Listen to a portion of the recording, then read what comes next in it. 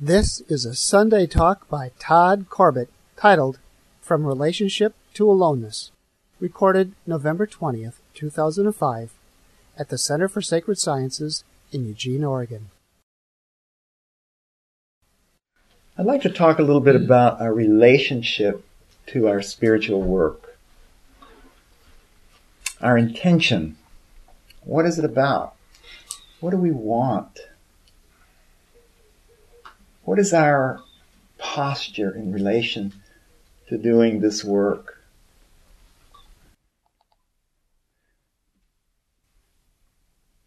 It's extremely important that we know why we're doing this. We need to know if it's out of fear. We need to know that. If it's out of love, it's wonderful. But look deeper. Very important to know why. It could be out of anger. We could be angry with God for things that have happened. I can relate to that. Be honest. It's so important that we be honest with ourselves, not with somebody else. It's honesty with yourself.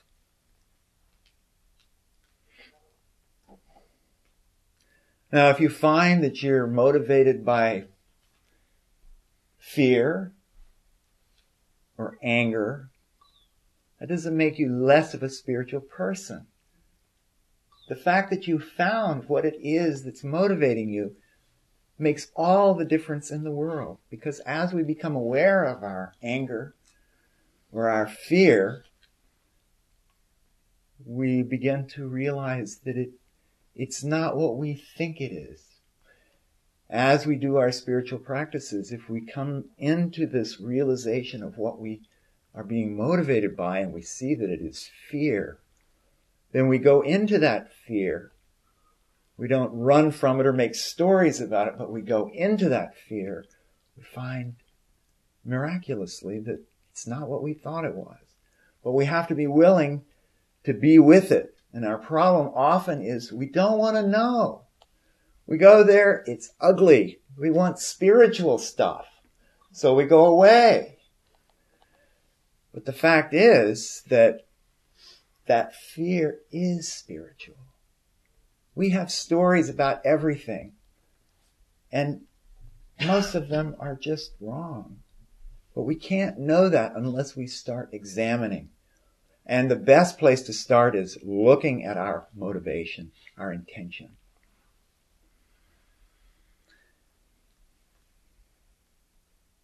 So have you ever had a bad relationship? Just a horrible relationship in which you could never relate to this person, but you just really wanted them to love you. Or you wanted something from them. And that's usually why we have bad relationships. We have a relationship with anything in our life, and it's a bad relationship. There's a reason for that. We want it to be some way. We have some story about what it should be. And then we start trying to make that happen. In the meantime, we miss our friend. We don't even relate to them at all. We relate to our images of our friend.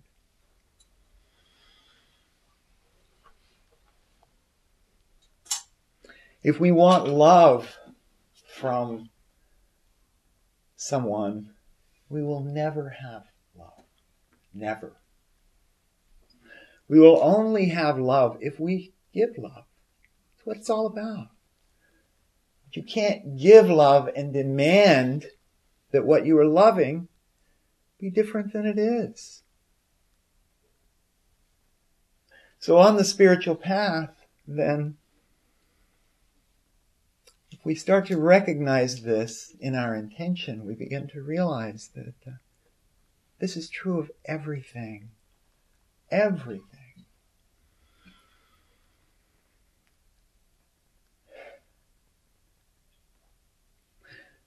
So whenever we're in a relationship, true fulfillment lies in the fulfillment of love.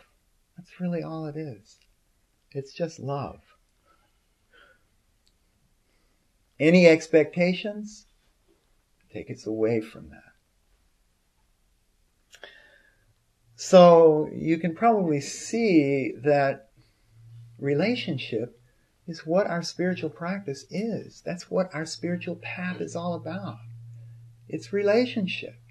It's relationship with this world, with what we think we are. And the truth is that if we demand something from the world, if we demand something from ourselves, then we're moving away from the truth. And when I say that, I mean that. The truth is love. And, people were always splitting this off and go, well, there's truth and there's love. And it's good to talk about it that way sometimes. But the fact is, there is no distinction between them. They are the same thing. So when we're in a relationship, we want to know our true lover. We don't want some image of our lover. That's not going to serve us, nor them. We want to find our true lover. And this is really a puzzle for us because we have our likes and we have our dislikes. We know what we want in a relationship, but you see, that's not a love relationship. And really, there's no usefulness in anything but a love relationship. Why would we go there? So this process of relationship then is, a great deal of it is about finding your lover. You think you've found your lover. You get together with her or him. But now, and this is how relationship is a spiritual path. You first of all, you start expressing your love to them. But then you find that you're expressing your love to your image. You realize, oh, I want them to be different. So who are they really? Who is this person? And so we look deeper. And the more we look, the more we realize that what we're looking at continues to be an image. It keeps changing. You've all had the experience with photographs of somebody that you care about. You have a stack of them. You start going through them and looking at them. Every single picture is different. The mind will tell you that they're the same. Oh yeah, that's so-and-so. But if you look closely at each picture, they are vastly different. Vastly different. And not only are they different, but the way you look at it is different. The way you feel about it is different. Each picture paints a new picture.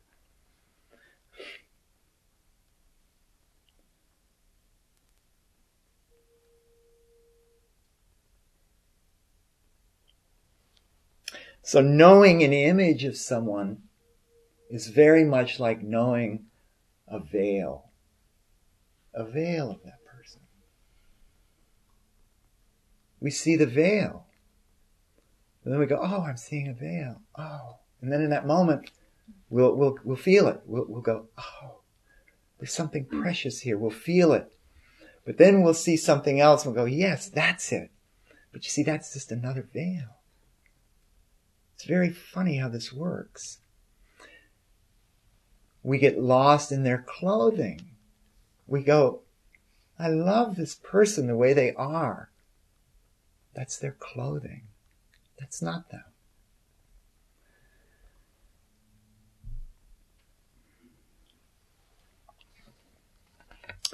If we think she has like a sexy body, clothing. It's all clothing. That's not her. If we settle for an image, it's very similar to the title of that book, The Man That Mistook His Wife for a Hat. Why settle for an image when you can have the real thing? We can have the real thing. It's here. It's already here.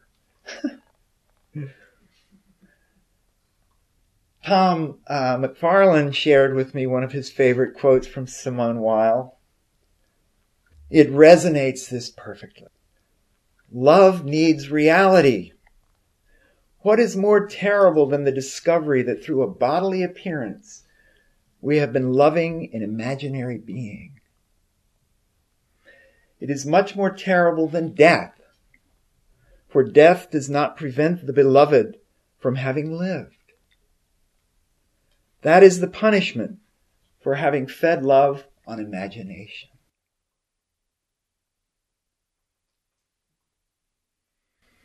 For myself, these words bear out my experience precisely. This is what I went through during this whole process of, for those of you that aren't familiar with my past,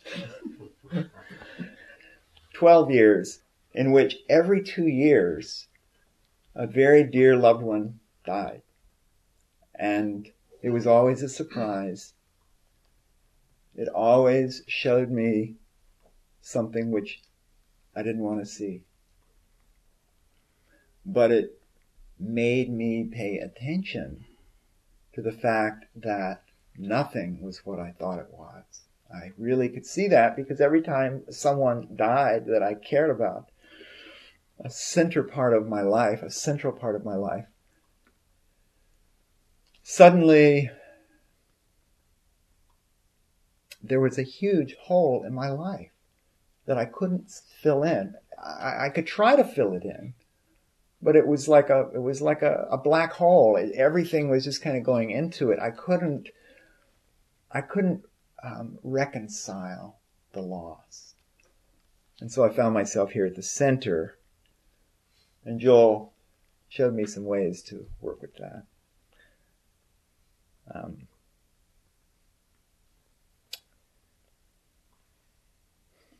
So when our loved one perishes in an accident or an illness, what we have left is this emptiness. We try to fill it with images, and that's what we've been doing all along. The images. And we think we love someone, and we think we know what it is about them that we love, and we hold this image. But that's not her. That's not him. That's not who we think it is. We need to go deeper.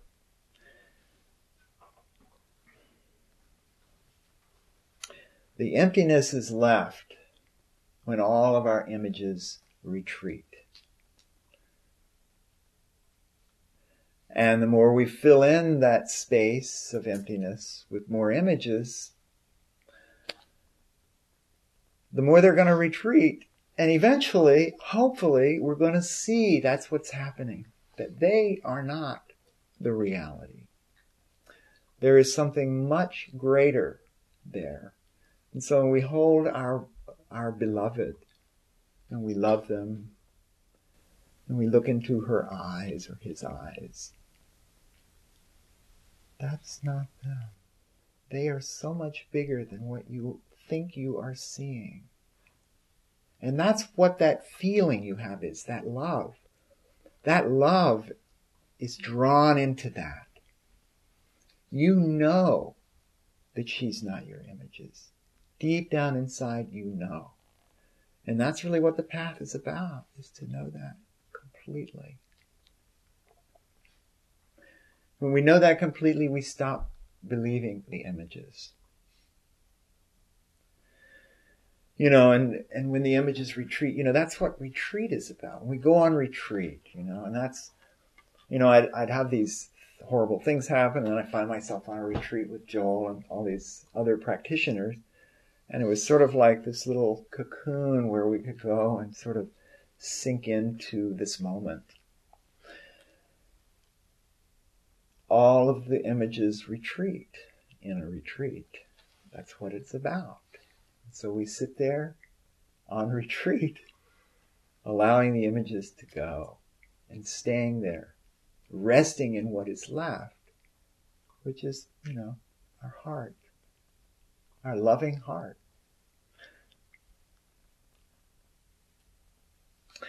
Normally we just find something else to occupy our mind, you know. But in death, when you've lost someone, good luck. You can't do it. You're constantly going back to this, and then the images start. You got stories, images, stories. You just keep coming. I had a powerful experience in 1996 after this huge mudslide came down and killed my girlfriend at the time and 3 other dear friends. And I was walking up the road where the slide had happened, and I was thinking about her. The thoughts were just going crazy. I was like thinking about her and what we'd been doing. And suddenly I was standing at the place where her body was pulled out of the mud. And it was just this like dip in the mud. And these thoughts were still racing, and suddenly it came into focus. What I was looking at was this hole where she had been plucked from the mud. Her body had been removed. And suddenly it occurred to me that in the moment that she died, she had already been dead for 10,000 years. In that moment, she was already dead. In that moment, I realized that the one that was with her in all of those images, all of those stories of how we were going here and doing this, where is he? Where is that one? And for a moment there, I saw eternity. It was falling into eternity. I could see that in that moment. It was so clear. And then the images started again. And then I continued to walk up the hill looking at these images going, oh, I really miss her. And, you know, it's such an interesting thing because in the end, the images are just distracting you from her. She is here now. This is not what the mind tells us. The mind has all kinds of ways of understanding the world. But when we begin to realize that these are all just the clothing, these are all clothing, images. That's all they can ever be. We can see that if we actually stop and look. And that's, again, what the path does for us. We do our little meditations. We cultivate a mind which is capable of actually relaxing and actually noticing what is here now, feeling what is here now, without running away. So if we feel bitterness or sorrow, we just stay there. We don't try to fill it up with images. And then we begin to recognize that is an image. And that image is shifting and changing constantly. And if we stay with it long enough, suddenly that shifting and changing just gives rise to nothing. It's just the clear space of being, the clear space of awareness. All of these images are dancing in that. There's nothing wrong with the images except for the fact that we think they're real. We don't notice what is actually here.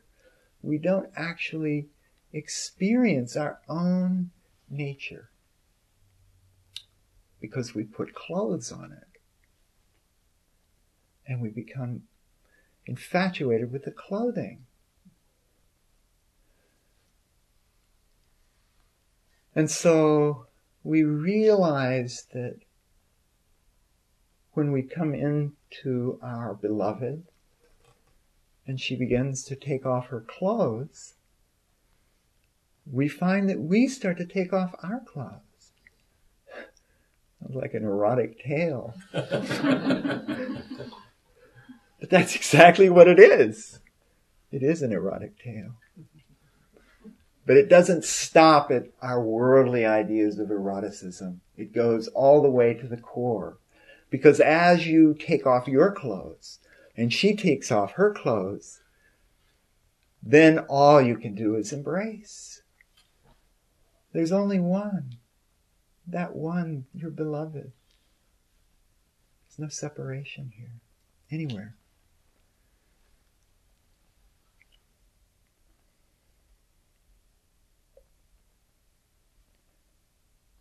When you see that your image of your loved one is just a cheap imitation,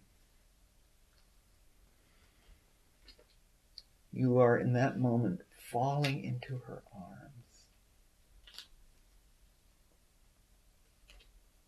Do you hear what I'm saying? It's very simple. All of this, all of our images, they function wonderfully in the world, but they're not the truth. And if we fall in love with an image and we stay there, we suffer. That's what it's about, suffering. And the suffering is there to show us that something's not right. And if we stop and don't just keep running from the suffering, we stop and we let the suffering draw us in. We become aware of our suffering. We stay with it. And we come right down to the truth. What's here already. So it's funny, relationship. Relationship is the spiritual path. Takes us to the truth. Any relationship, really. Any loving relationship, anything that you care about, that can draw you to the truth.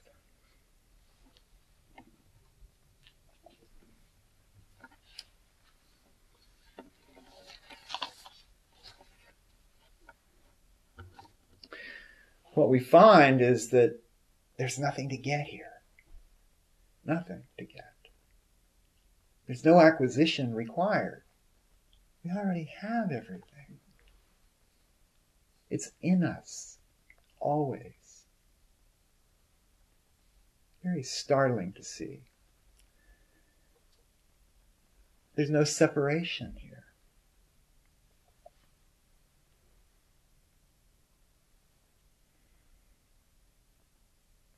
We form understandings on the spiritual path. We think we get it. We think we understand. It's all about oneness. He said it's just images. But you see, that's just image. Anytime we understand, we're just taking on more stories, more images.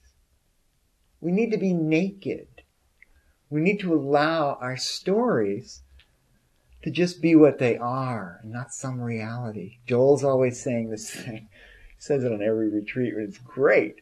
He's describing how the actors can never actually come down off the screen and be real. And that is so true. It's like if we take anything in our life to be real, really real, just being silly. It's not that way. But this is what we are drawn to do unless we allow attention to permeate our experience.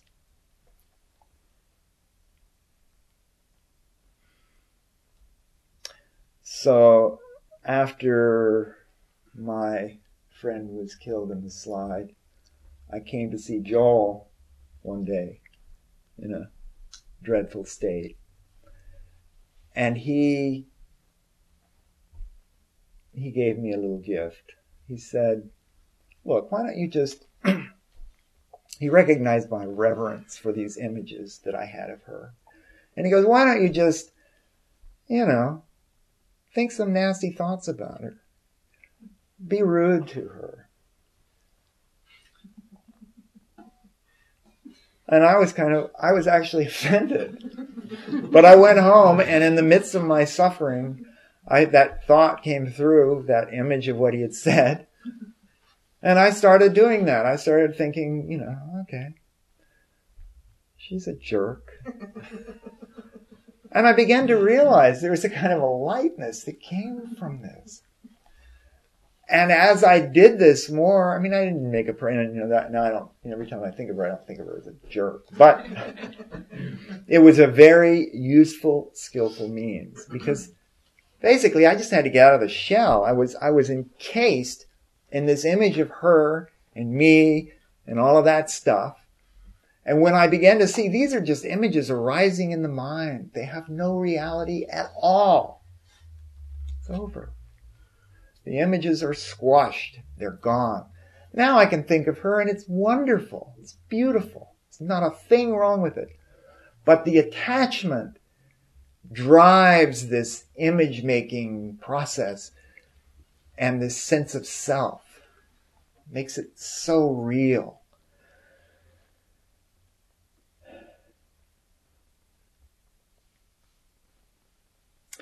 It's kind of like we become superstitious. We don't want to say bad things to our images because we think, well, that wouldn't be very nice. But one thing that's required on the path is courage. We have to have courage to face our demons. And one of our demons is this kind of superstitiousness that we have about our images. We hold them to be very real. We have to somehow get through that. And that's not easy because we hold these things deeply. It's been going on a long time, seemingly.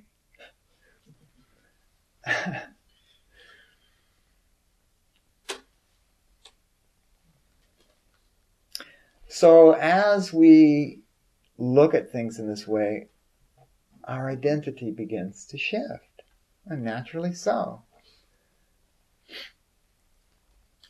What we thought we were these images. These images are rising, they're passing away. But we didn't notice that they were passing away so much before. Now we're noticing it more and more, that you have an idea, you get up in the morning, there's a sense of me.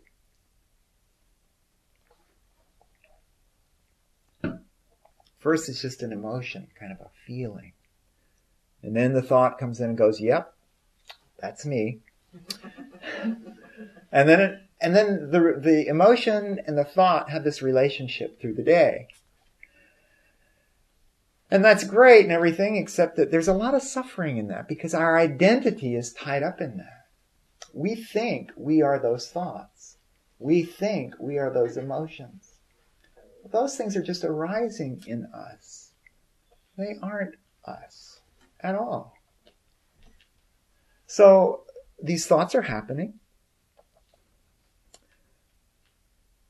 But these thoughts are happening to themselves. We have a thought, we say. But who's having the thought? Well, a thought is having a thought. The sense of me is a thought. And that thought is having a thought, seemingly. So thoughts are actually having thoughts. And emotions are actually having emotions. I mean, we're feeling something. And then the feeling of the feeling is the feeling. And so this thing is just dancing and playing the way it dances and plays. And it's a rainbow of effect. But it's all just image. It's never you. It's happening in you. But it's not yours. These are not your thoughts. They're not your emotions. They're just happening. And it's wonderful when it's such a relief. I'm telling you, when it's not your stuff, you can really relax. And you can really love. Truly love. What this comes down to is we need to find that aloneness that we are. We need to find the stillness that we are. But as we get lost in our imaginations, we can't. Even the idea of aloneness or stillness is awareness or whatever. Those things, they're good for bringing us to the edge of the cliff, but they're not in and of themselves. They're not real. They're images. So aloneness then is what we want to try to recognize, that we are aloneness. All of this stuff is arising in this stillness. So this is your nakedness. This aloneness, that nakedness, is devoid of belief. there are no beliefs that you hold. All beliefs are being believed by belief. They're not believed by you. They're thought. Thought is having thought. If you hold belief as real, then you're always trying to either disprove them or prove them. And I think this is probably the biggest thing that happened last fall was this, suddenly there was just this stillness, this vastness. And thoughts were just the tiniest thing. They weren't mine, they were just sort of happening out here. Not my thoughts. Just thought. And that changes everything, because now your relationship with thought is based on reality. You're not trying to take responsibility for every thought that comes up. And that's what we do. And then it's like one thing leads to another. We'll have a thought and we'll go, yep, I thought that. And now I have to somehow prove that that's how I feel, or show that, well, I'm true to my word, or whatever. But these thoughts are just happening. So we can't really do that. It creates this big confusion. And that's what we're in most of the time on the spiritual path. We're trying to be spiritual, and we're taking on the spiritual teachings, but they're just ideas. We need to somehow start to recognize more and more closely in this moment that everything that is arising is happening within you, but it's not happening. You're not doing it.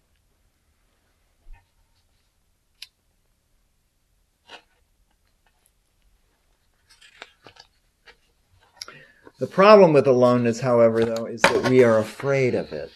In many cases, we don't want to be that stillness because, well, we like stuff. We like doing stuff. We like, going places and having friends. And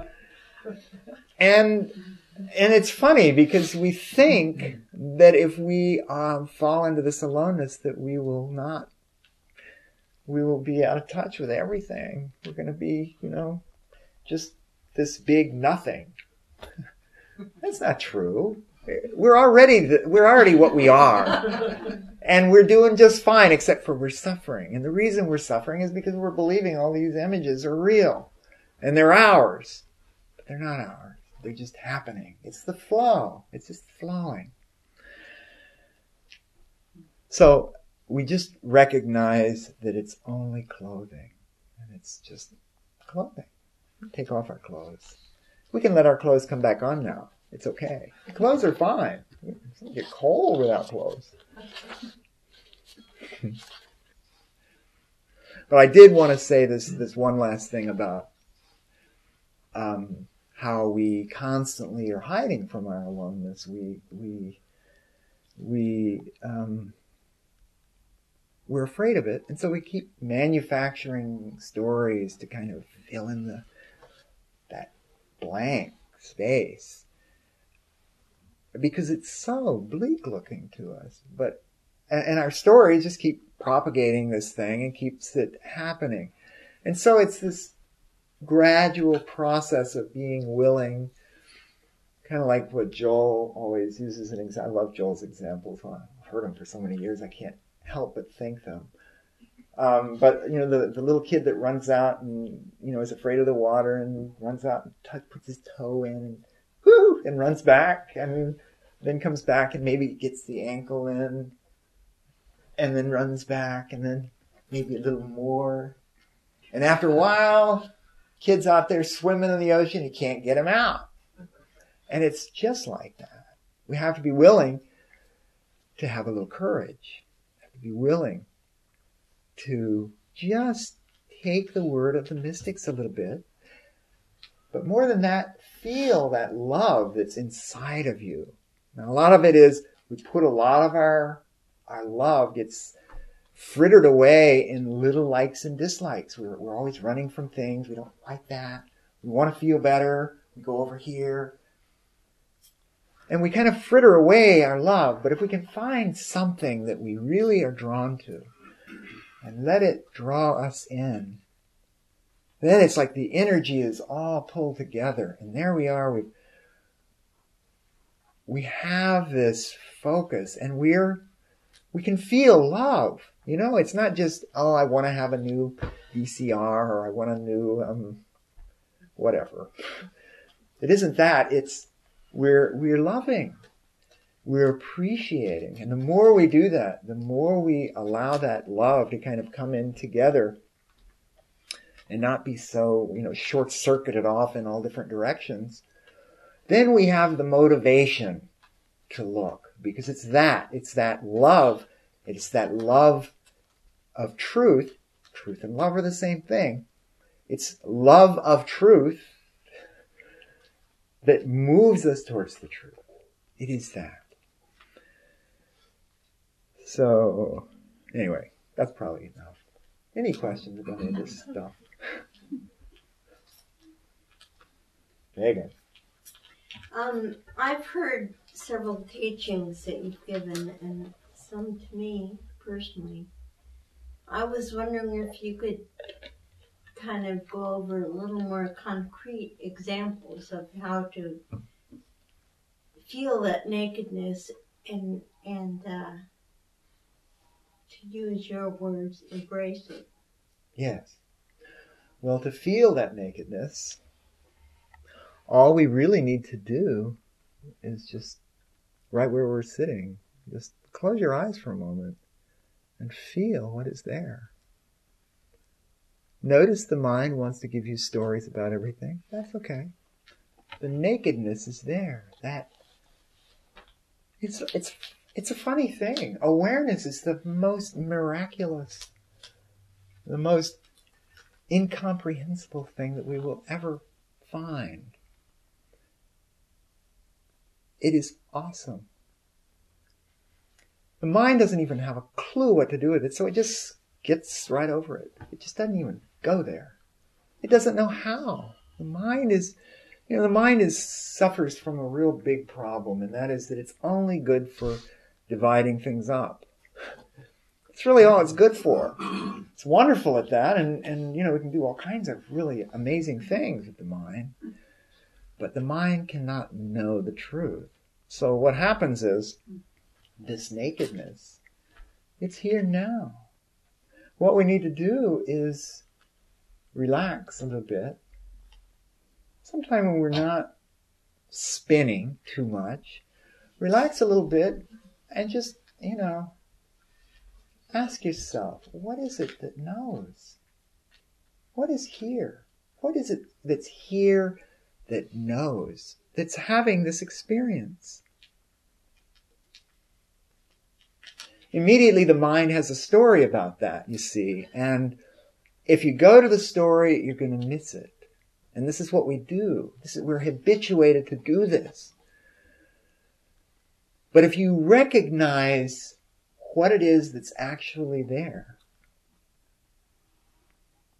and if you have enough love and willingness to go there, then it's like you just stay with whatever imaging or whatever, and after a while, it's like it parts, and then you're with what's beneath it, which is just sort of energy. You see, it's not interesting stuff to the mind at all. It's just this energy, this shifting and changing. If you stay with that long enough, eventually, and many people in this room have had this experience in meditation, suddenly this space just opens up. It's just stillness. Of course, as soon as that happens, we're having such a rapturous moment. All we can think is we want it. That's an image. We're not having that thought. That thought is having that thought. And if we can see that thought just having itself, we remain that stillness, that nakedness. That's what we are. And so it's amazing. It's amazing. Does that answer your question? There's probably other ways we could talk about that. Yes. I have a brief story. Oh, yes. It must have been at least 6 years ago.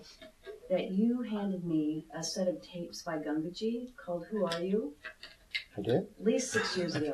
Yeah, you said, Mary Song, I bought this and I listened to it, and I think you might like it. So I took it and I listened to it, and in fact it was quite good. 2 tapes, 4 sides, about 30 minutes each. Gangaji speaking directly to you on the question, who are you? So I listened to it, and it was good. And I talked to Carla, and I said, these tapes are good. And she said, can I borrow them? And I said, of course. So she took the 2 tapes. And then some time went by, and I was here at the center, and she came in and handed me a brand new copy in the box, shrink-wrapped, from Paralandra, the 2 tapes.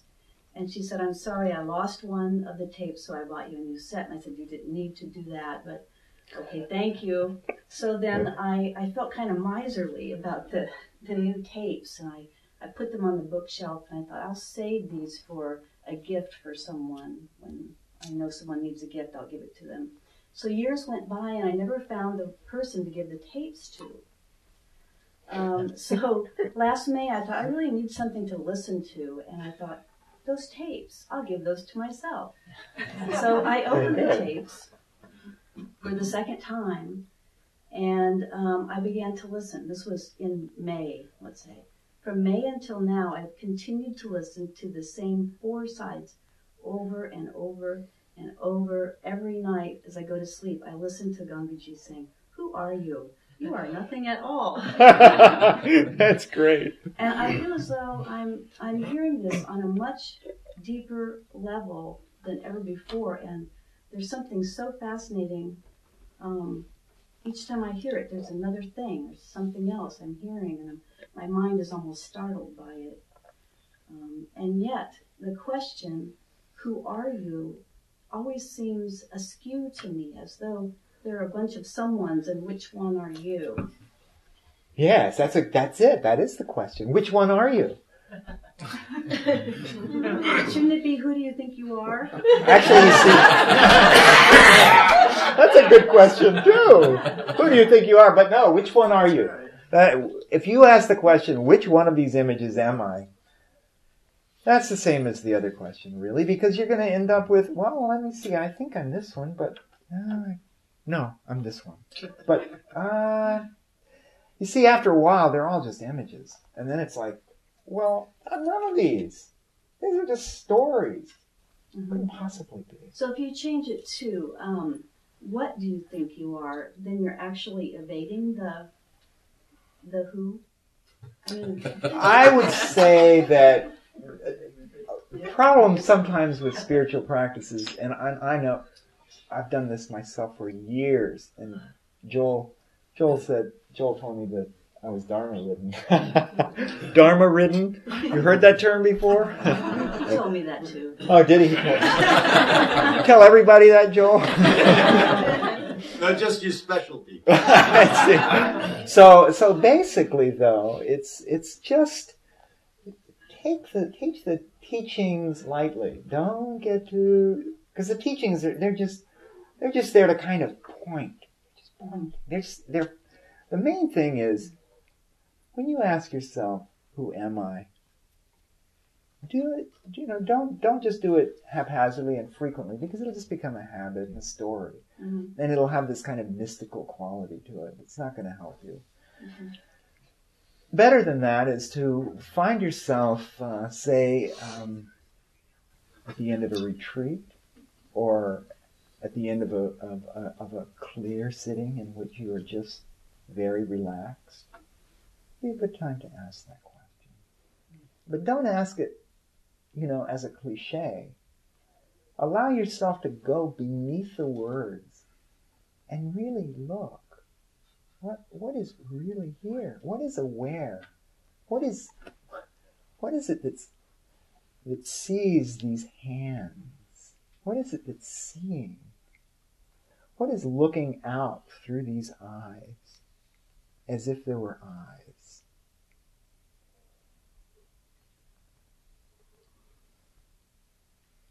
So, does that help for the merry song of the universe? That's who I am. Yeah, it's a good one, but look further.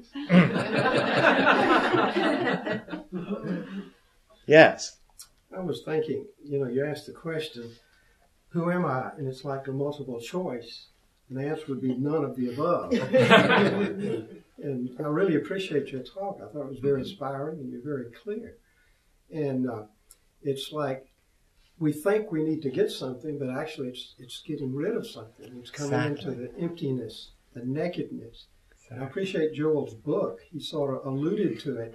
In the book, if you're going to go to God, you have to go naked or you don't go at all. Exactly. And just allow all of this stuff to arise and pass, and to realize that our beingness is this nothingness, or the emptiness. As Ananda Maya says, if you go inward, then there's this sense of this emptiness. Yes.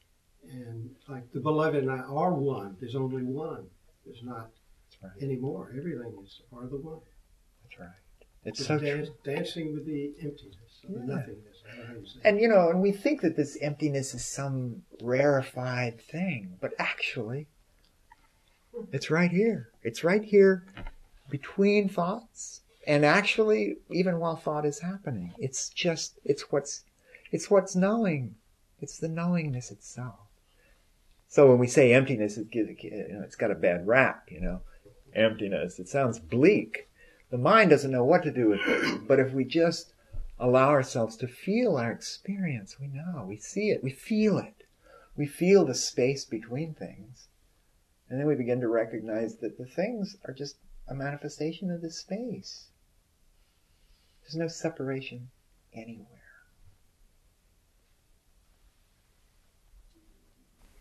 Yes, Ellie. I like to think of it like surrendering to God. I'm more of the prayer related, and I think I'm approaching the same thing you're talking about when I'm praying and surrendering to God. Yes. Yeah. Well, you see, this is what love is. And, when we allow love, and then we, even though we may not be saying that we're surrendering to God, we're surrendering to love. And God and love, and truth, they're all kind of one thing. So, when we allow ourselves to love, when we love, it's like, what's left? What's here? Nothing. You can't be selfish and love. It's like that thing I was talking about with relationship. If you have a relationship in which you demand something from your beloved, that's the same thing as demanding something from God. If you're demanding something from God, you're demanding that God be a certain way, you can never find God. Because God is the way God is. And if you think that you can change the way God is, then that's just a big self wanting things to be the way that self wants things to be. And it's going to miss God. It's going to struggle. But yeah. Did you just say, or did I imagine you said both? Mind can't find truth. Did you hear me? Mind can't find truth. Yes. Did you say that? Yeah, I'm afraid I did. Well, do you think meditation can find truth? Well, meditation can't find truth either. Actually, what finds truth is truth. Truth finds truth. We are truth already. And we use meditation to kind of settle down our spinning thoughts and needs and all that stuff. We use the meditation to allow that to settle down, and then we can see what's actually here. And what's actually here is unspeakable. All 5 of my dictionaries say that meditation and truth are exactly the same thing. Is that true? Beats me. Actually, all words are deceptive. That's their nature. Because when we say meditation, we think, we we have a group idea of what meditation is, but we could say that meditation is the essentially being. I mean, when one is awake, then all of life is meditation. There is really nothing but meditation. You see, it kind of blurs the definition. And then it's like we don't really know what we're talking about. So, yeah, in a sense that could be true, but I don't know. Beats the heck out of me. You're asking tricky questions. You're forgiven. Thank you. Thank you. Yes. Would it be useful to think of emptiness as the absence of form rather than nothing at all? And we're just accustomed to thinking of something as having form. But form, apparently, I mean, I'm thinking in your language would be the images, they're illusory. And once we get behind the form to the so-called emptiness, we've discovered what's real.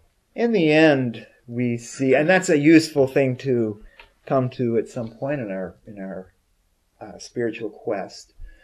But in the end, all form is emptiness. It's really, there's no separation anywhere. Whatever is arising, we begin to see that objects, what we see as objects in the world of form, for, you can set it up so that you're going to be aware of emptiness and form.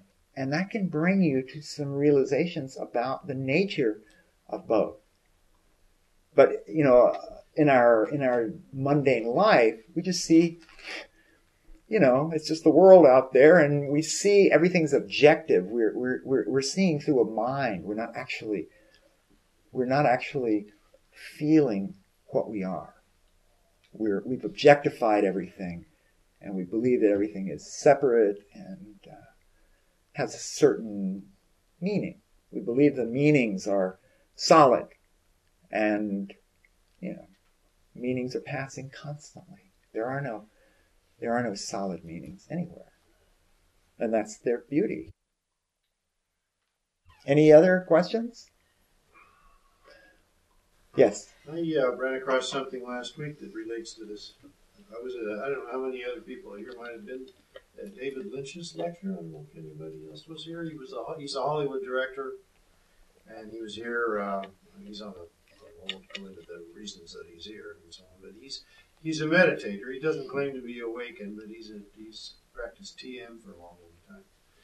And he was talking about our guys as individual persons, and he's all very clued into the illusory character of Hollywood and filmmaking and all that anyway. But he called it the suffocating rubber clown suit.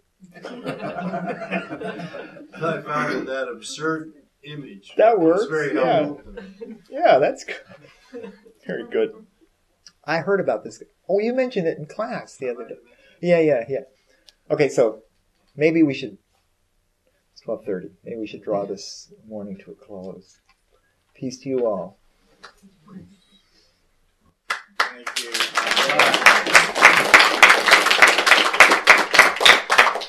I just want to say one thing.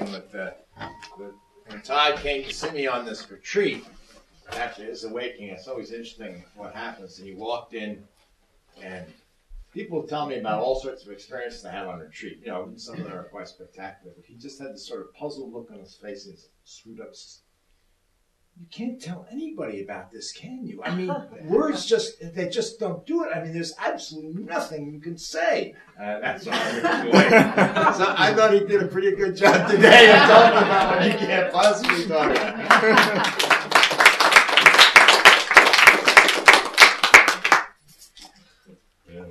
Well, thank you.